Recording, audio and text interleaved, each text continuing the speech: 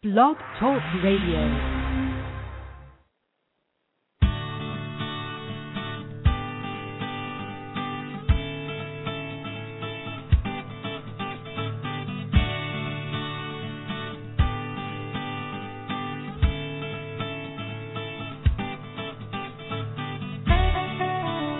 Well, let's see if I can get the intro right this time.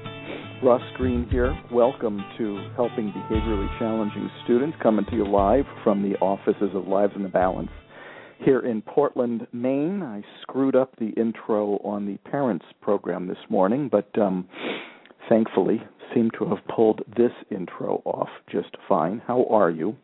How's it going in your building here near the end of March 2013 as you are trying to, as you get near the end of the school year, still hang in there with your behaviorally challenging students? I hope you've been solving problems collaboratively with them all year, and that you can now look in the rearview mirror at all that you've accomplished. If that's not what you've been doing, it's never too late in a school year to get the ball rolling. Several of the schools in our project here in Maine are implementing the model and just learning how to do it fairly late into the school year. And good to get people oriented so that they can start off the next school year with a bang. Or, if that's not the ideal analogy, hit the ground running. How's that? That call-in number is 646-727-2691. Good day to call in because I'm going to be mostly answering email today. But good day for callers. Callers always take priority on this program. So let me give you that call-in number again, 727-2691, area code 646. Got a question, got a comment?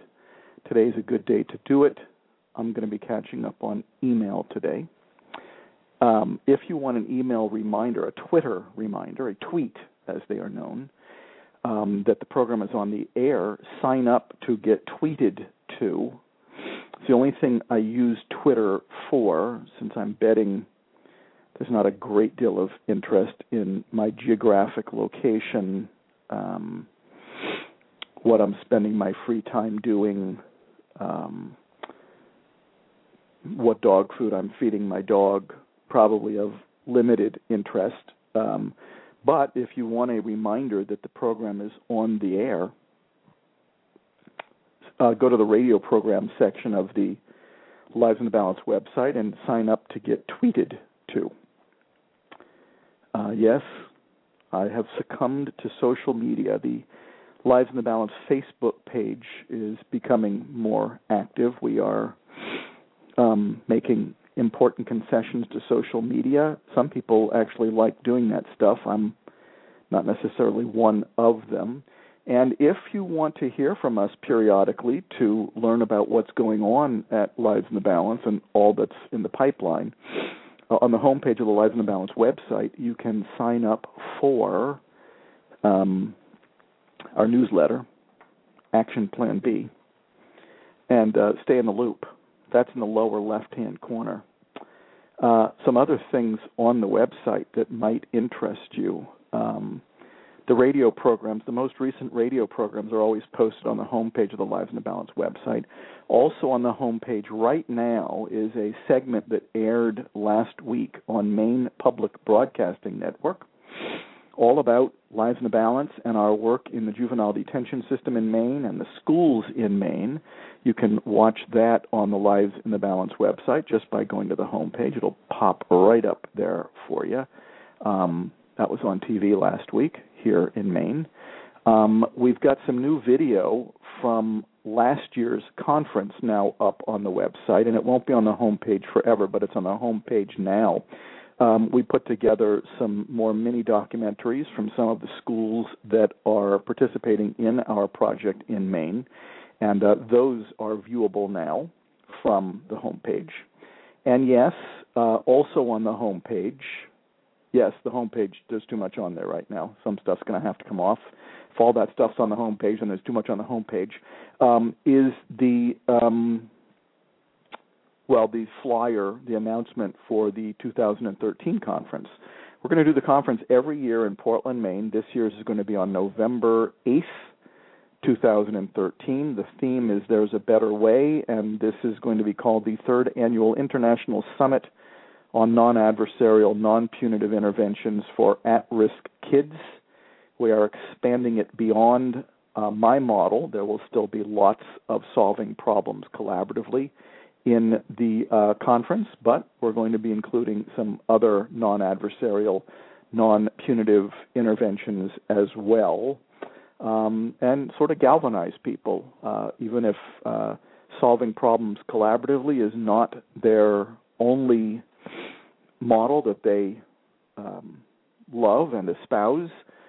Well, they can hear about lots of other models from this year's conference and moving forward. All right, shall we go to the email? Let's start. Dr. Green, I'm a grade 1 teacher, and I work at a school that is struggling with effectively assisting students in need with both their explosive and or implosive behaviors.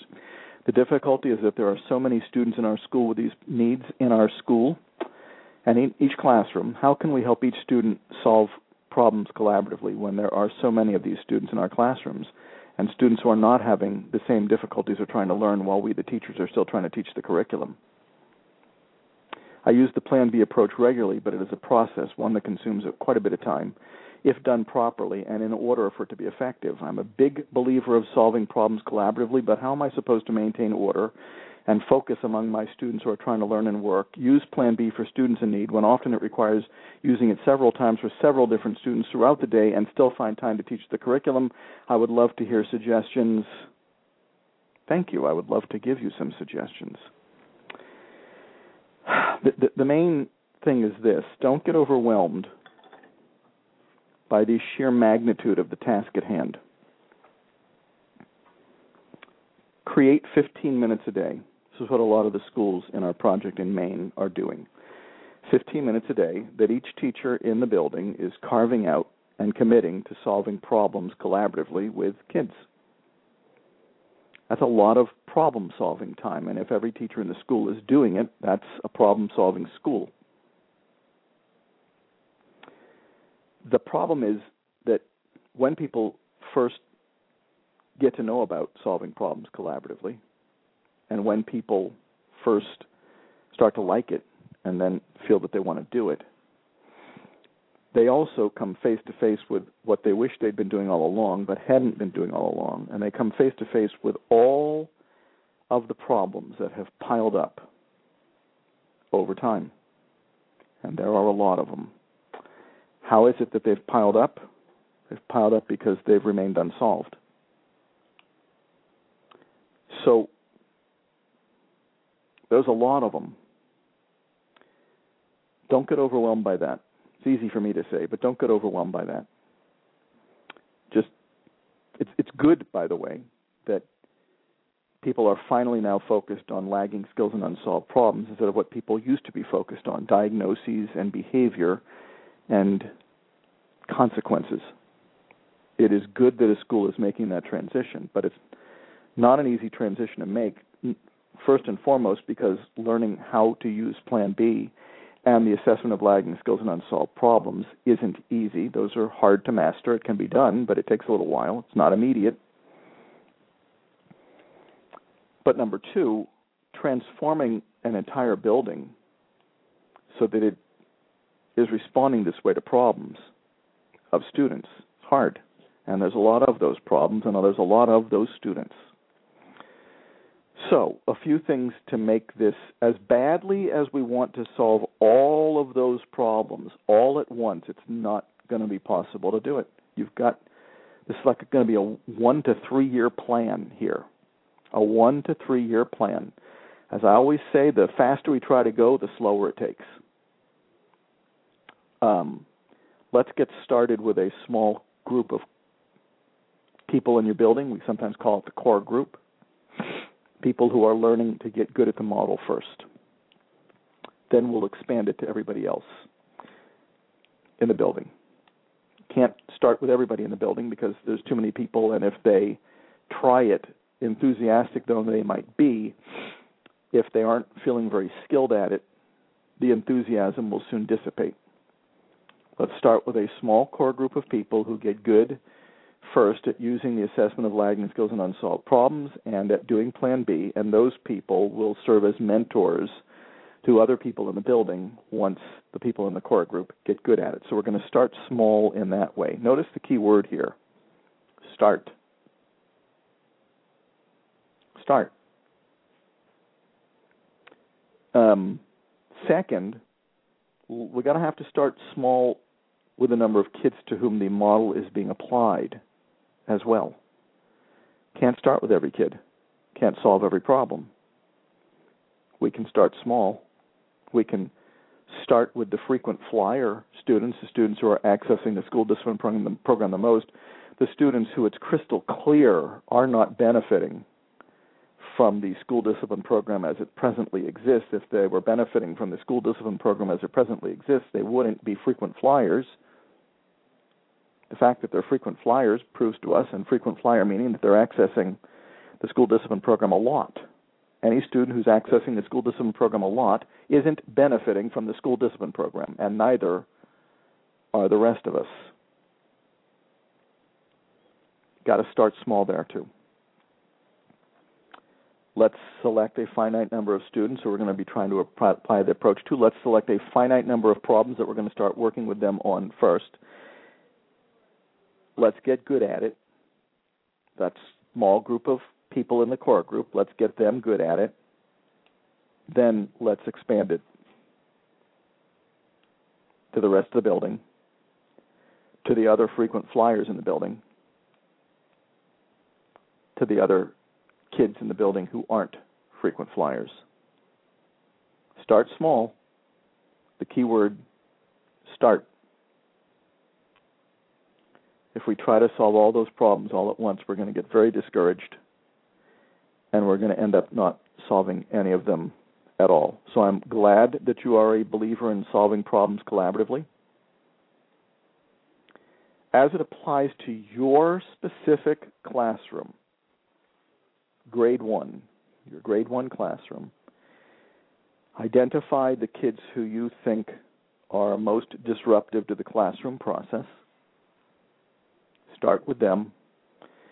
Prioritize what you're going to be working with them on. I would prioritize issues that are unsolved problems that are causing safety issues, unsolved problems that are causing disruptions.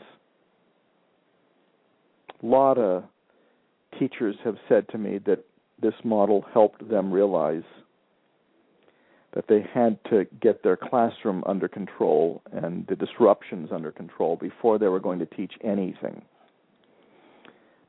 Many classroom teachers have said to me that they were a little reluctant to focus so much on getting the classroom under control because they felt that the academics would fall by the wayside if they did so. But then they came to recognize that the academics were falling by the wayside anyways because they were so frequently having to deal with behavior.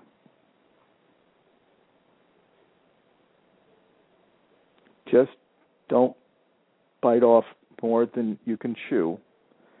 Start small. Devote 15 minutes a day to it. You're going to chip away at those unsolved problems, and slowly but surely, you're going to have something to show for your efforts if you start small. Keyword, start.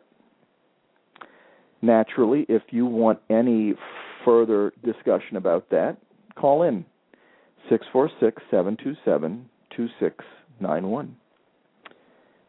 In the meantime, let's move on to our next email. Hold on one sec. I'm going to answer that one last. Hi, Dr. Green. Here is my colleague's first attempt at a whole group Plan B with her 4th grade class. It is a very challenging class, and she dreads having a sub. We will be talking about it together next week, and I thought your input would be great for our discussion. Thanks. Teacher to the class. Yesterday's sub said you were having difficulty, this is to the entire class, with being quiet when she was giving directions, even when she clapped and used the bell and the lights. Some other teachers say this is a chatty group too. Why? What's up? Students would like to talk a lot. People were arguing and getting irritated. Some people were being unkind, saying shut up, trying to control other people. Some ignore the bell and just keep talking. Teacher. That's confusing. People ignored the bell and just kept talking. Students. People keep talking to finish the conversation, and then others try to control. A few of us are talking, and then others see it, and then it gets more and more. Teacher. I'm still not sure. Some people do it. Is it the entire class? Students. Conversations keep going because people are trying to make a point. Some people try to take advantage of the sub. Teacher. This is an issue with specials and others, and sometimes me too. All right, so that's the empathy step of this. And although I appreciate that may have taken a meaningful amount of time, and we have gathered a fair amount of information here, as I always do, I'm questioning whether we fully understand what's happening when the sub is asking the class to be quiet. I've got a pretty good idea here. Some people keep talking, and then other students, it sounds like, try to tell them to stop talking. People get irritated with each other, start arguing with each other. Define the problem. Teacher, my concern is that when we have to wait for talkers, that's instructional time taken away. Now I'm feeling a little bit that we're drifting, because I'm no longer sure if we're talking about being quiet when the sub asks us to on a timely basis, or whether we're talking about being quiet in general, but let's keep going into the invitation. Teacher, what are some ways we can help ourselves so we don't waste learning time? Now, here's my first piece of critical feedback. I usually like the invitation to recap the concerns of both parties, and I don't quite frankly understand what problem we're trying to solve with that invitation. Here's the student's response. Some people are influenced to talk by others. Teacher, so separate kids who are easily influenced by others to talk, move desks of students who are tight. We should move desks. Well, now, I got to interrupt here. I don't know where that solution came from, because that's not what the students said, and we do want to give them the first crack at the solution. So that came a little bit out of left field to me. Students, yeah, then people won't be talking so much, but you have to keep moving the people who talk. Teacher, how often? Students, once a month, twice a month, once a week. Teacher, I can't live with switching every week. I could try 2 times a month. We'll have to revisit it then. Should we keep the desks like this or move the desks into groups? Students, groups are better. There's more space. Then instead of putting a kid in the hallway or taking away a recess, if they keep talking, you could move them in the room. Teacher, so we should try groups. It would be better to be less cluttered and have more space. Should I choose groups or you? Talk amongst yourselves. Call out your ideas. Students, 2 girls, 2 boys. Boys and girls mixed. Teacher, we have more boys than girls, so more boys will have to be in a group. I'll ask you all who you think would be best for grouping. I'll come in during break to move the desks, and then we'll check in after 1 week to see how it's going. All right, so that's the end of this Plan B that took place. And so in terms of my feedback, I, once again, don't know where the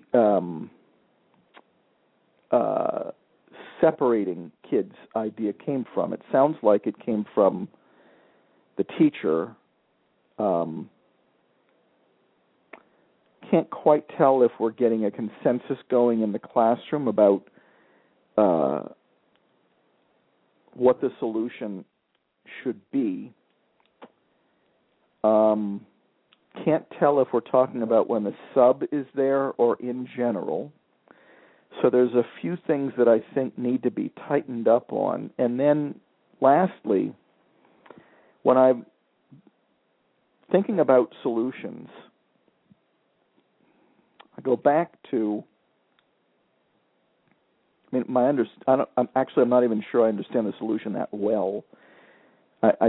We might be talking about, I get the group thing. I'm not exactly sure where the group thing came from either. It sounds like that came from the kids. But the suggestion is that we would separate kids who are easily influenced by others to talk and move the desks of the students who are tight. I think tight with each other is what that means. So the basic idea there is we will keep kids who talk to each other away from each other. And it is through that environmental adaptation that we will help kids stop talking when the sub flashes the lights, clapping, using the bell, etc. What I'm always doing is I'm thinking about that solution and now reflecting back on what the concerns were. We like to talk a lot. Some people were trying to get the people who talk a lot to stop talking. Some ignore the bell and just keep talking. We are saying that we are going to get those things to happen primarily through an environmental adaptation, separating kids who talk to each other.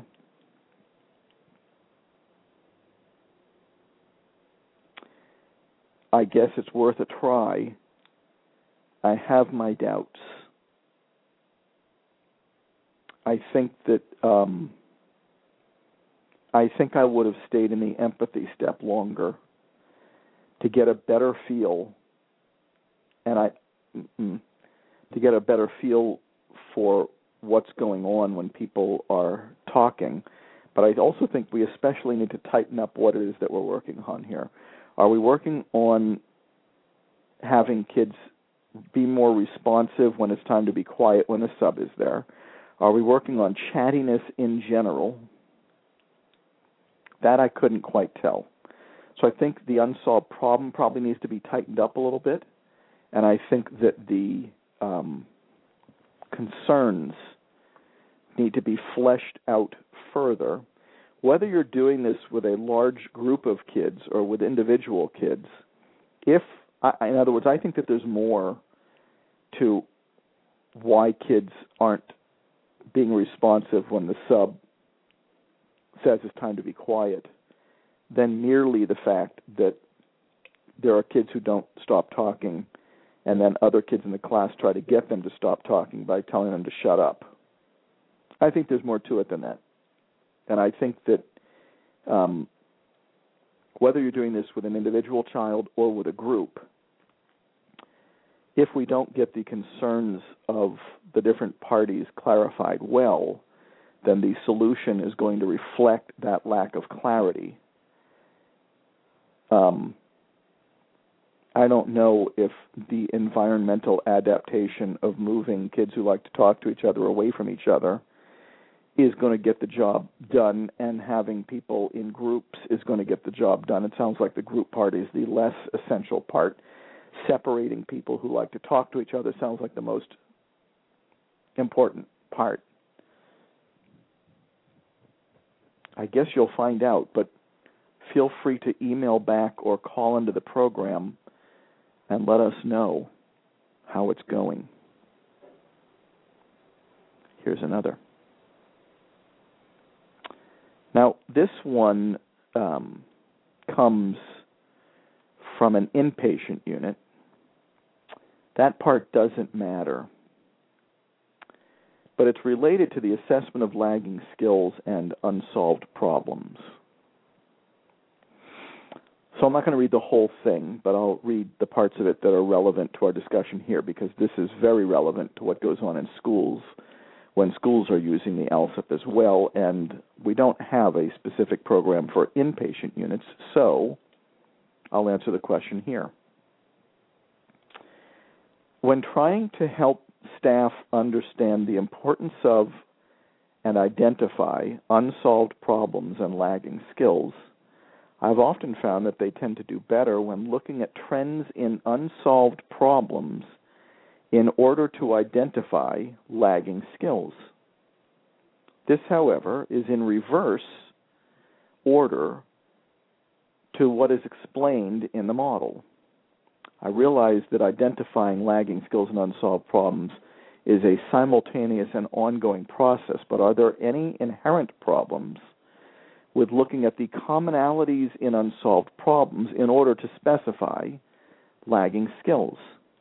I may have missed something in the literature, but I did not remember reading anything about this. Thank you. You're welcome.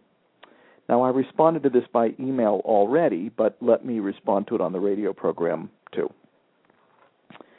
Yes, it's true. The way that I usually recommend people use the assessment of lagging skills and unsolved problems is to start with a lagging skill, ask the degree to which that lagging skill is applicable to the student that is being discussed at that moment. If the answer is no, to move on to the next lagging skill. But the minute the answer is yes, to check off the lagging skill, and then, as I always say, move over to identifying unsolved problems. And unsolved problems are examples of times when a lagging skill got in the kid's way. Now, there's a few different ways to word that. I have different wordings for unsolved problems. One is the specific conditions in which a particular lagging skill caused difficulty. But here's another. The specific expectations a student is having difficulty meeting because of the lagging skill that we just checked off. I find that this process is the best way to accomplish a few very important missions, and also the best way to keep some things that we don't want to have happen from happening. So let me talk about one of the things we don't want to have happen. We don't want to identify an unsolved problem and then ponder which lagging skill is associated with that unsolved problem. And that's what happens, I find, when we start with unsolved problems and then identify lagging skills. That leads to, I find, rather lengthy discussions about which lagging skill is it. And we don't want to spend our meeting time primarily focused on which lagging skill is it. First of all, it could be multiple lagging skills. And secondly, if you ask me to prioritize what do we want to spend our time doing in our meeting, we want to spend our time homing in on highly specific, unsolved problems. We do not want to spend our time trying to figure out which lagging skills account for that unsolved problem. It's okay if we don't have great precision on which lagging skill is it. First of all, we're not going to be able to get great precision on that. Secondly, it could be multiple lagging skills, and that's okay. It is not necessary to get great precision, not even desirable to get great precision because the amount of time it would take, and it's an unachievable goal anyways. Which lagging skill best accounts for that unsolved problem? That's not what we want to spend our time doing. We want to spend our time verifying that the student does have lagging skills by checking them off as they apply, but then devoting our energy to identifying unsolved problems in accordance with the guidelines that I've been talking a great deal about lately. I'll rush through them now because we've talked about them on other programs. Guideline number 1, leaving challenging behaviors out of the unsolved problem and replacing them with the word difficulty. Number 2, leaving adult theories out of the unsolved problem. Adult explanations for why the unsolved problem is there. We don't want to spend our time doing that. Guideline number 3,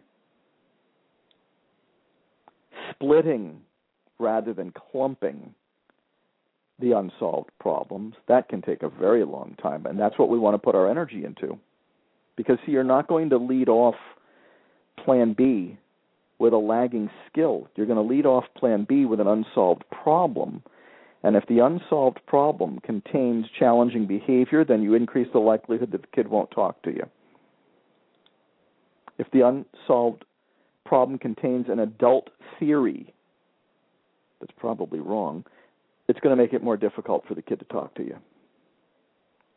If the unsolved problem is clumped, you end up talking, as I've been saying frequently lately, you end up talking about mush because the unsolved problem is too general, too vague, too broad. 4th guideline, you want to be as specific as possible by including, when it's relevant, information related to who is the unsolved problem with, what's the unsolved problem about, and when. Where and when is this unsolved problem happening? So the energy in having this discussion about the assessment of lagging skills and unsolved problem is misplaced when we are spending a lot of time discussing which lagging skill accounts for a particular unsolved problem. We want to devote our energy to really sticking with the guidelines and identifying unsolved problems. The energy is on unsolved problems, not on lagging skills. Another thing we don't want to have happen in this meeting is I find that when people start with unsolved problems, the lagging skills often get short shrift, and now the meeting often devolves into all kinds of theories about why the unsolved problem is there, theories that may have nothing to do with lagging skills, and now we're spending a lot of time doing something that we don't want to spend almost any time doing in the meeting, theorizing about unsolved problems. Nope, the goal of the meeting is to identify the skills the kid is lacking, check them off, and to identify the unsolved problems that are associated with each lagging skill, safe in the recognition that multiple lagging skills could be associated with the same unsolved problem, and that it may not be possible to identify with great precision the lagging skills that account for the unsolved problem the best. That's not the best use of time in a meeting. What things do we want to have happen in the meeting? Besides those I've discussed already, we've talked a little bit about those things we don't want to have happen. One of the things we do want to have happen is we want to make sure that people are clear about the connection between lagging skills and unsolved problems. Even though we don't want to be supremely precise about it, the precision part is on the unsolved problems, but we do want that connection between lagging skill and unsolved problem to be quite clear for people. And what makes it clear for people? Well, we started with the lagging skill, and then we started thinking of these specific examples of times when that skill was getting in the way. Boy, you're going to walk out of that meeting crystal clear that the kid is lacking skills, even though that may not have been the thing that people spent the most time talking about in the meeting. They are crystal clear. This kid is lacking important skills, and that's one of the main goals of this meeting. We want people leaving the meeting now quite clear in their recognition, boy, he's lacking a lot of skills.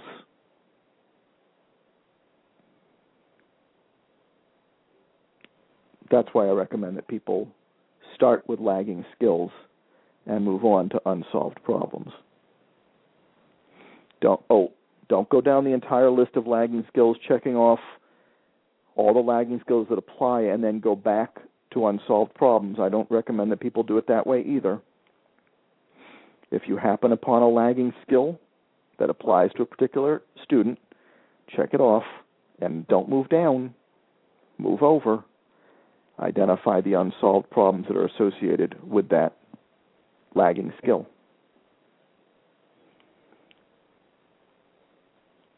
As I always say, light bulbs should go on when the ALSIP is used this way. People saying, boy, he is really lacking a lot of skills.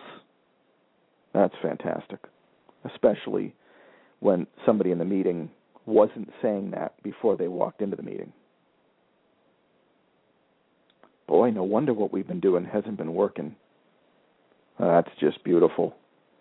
It is especially beautiful when it's uttered from the lips of someone who thought we should just keep doing what we've been doing that hasn't been working for 2 or 3 years, safe in the belief that it would eventually work. As I always say, this next one comes with a rather shaken look attached to it. Boy, I'm kind of feeling bad about how I've been treating him.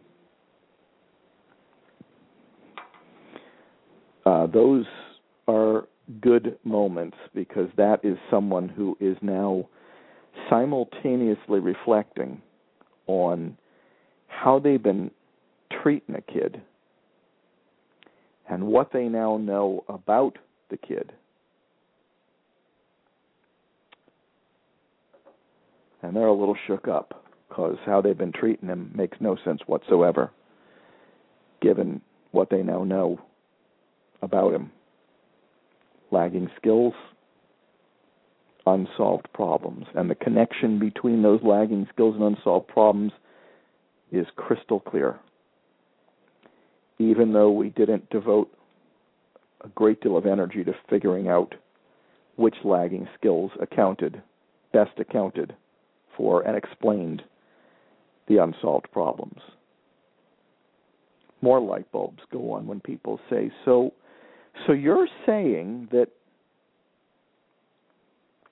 this kid only looks bad when these unsolved problems pop up. That's right. And you're saying that the unsolved problems don't pop up. We know they're coming. That's right. Any unsolved problem that we've written in on the assessment of lagging skills and unsolved problems is, by definition, predictable. Once you identify a kid's lagging skills and unsolved problems, his challenging episodes and unsolved problems become highly predictable. When people say that a kid's lagging skills and unsolved problems aren't highly predictable, it's usually because they haven't yet participated in a meeting, a discussion, with the assessment of lagging skills and unsolved problems as the discussion guide.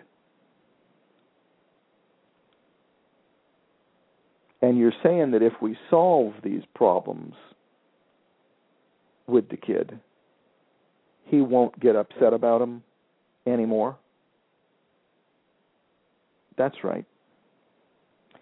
And you're saying that we can solve these problems proactively because we know they're coming. That's right.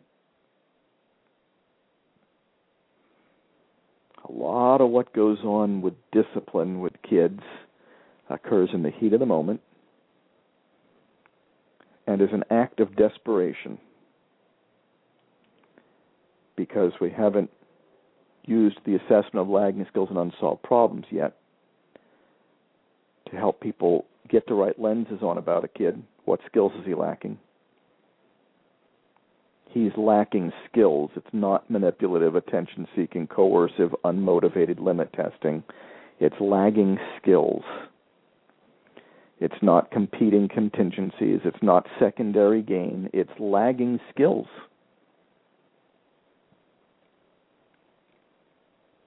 They got the right lenses on.